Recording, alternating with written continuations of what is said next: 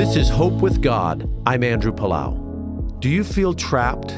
Maybe you're trapped in a dead-end job, a joyless relationship, an addiction, or stressful living situation. Maybe the trap is one of anxiety or fear.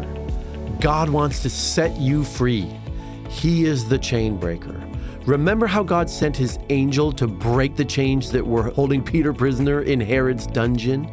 He has the power to free you from whatever has you trapped and chained. When Jesus died for us on the cross, he defeated Satan and death. He made a way for us to have true freedom. He does not want you to be wrongly trapped. Ask God for his help. He is the healer, the provider, the good father, and he will help you get free from whatever is binding you. Ask him to break the chains that are holding you. Put your trust in him and step into his freedom. This is Andrew Palau.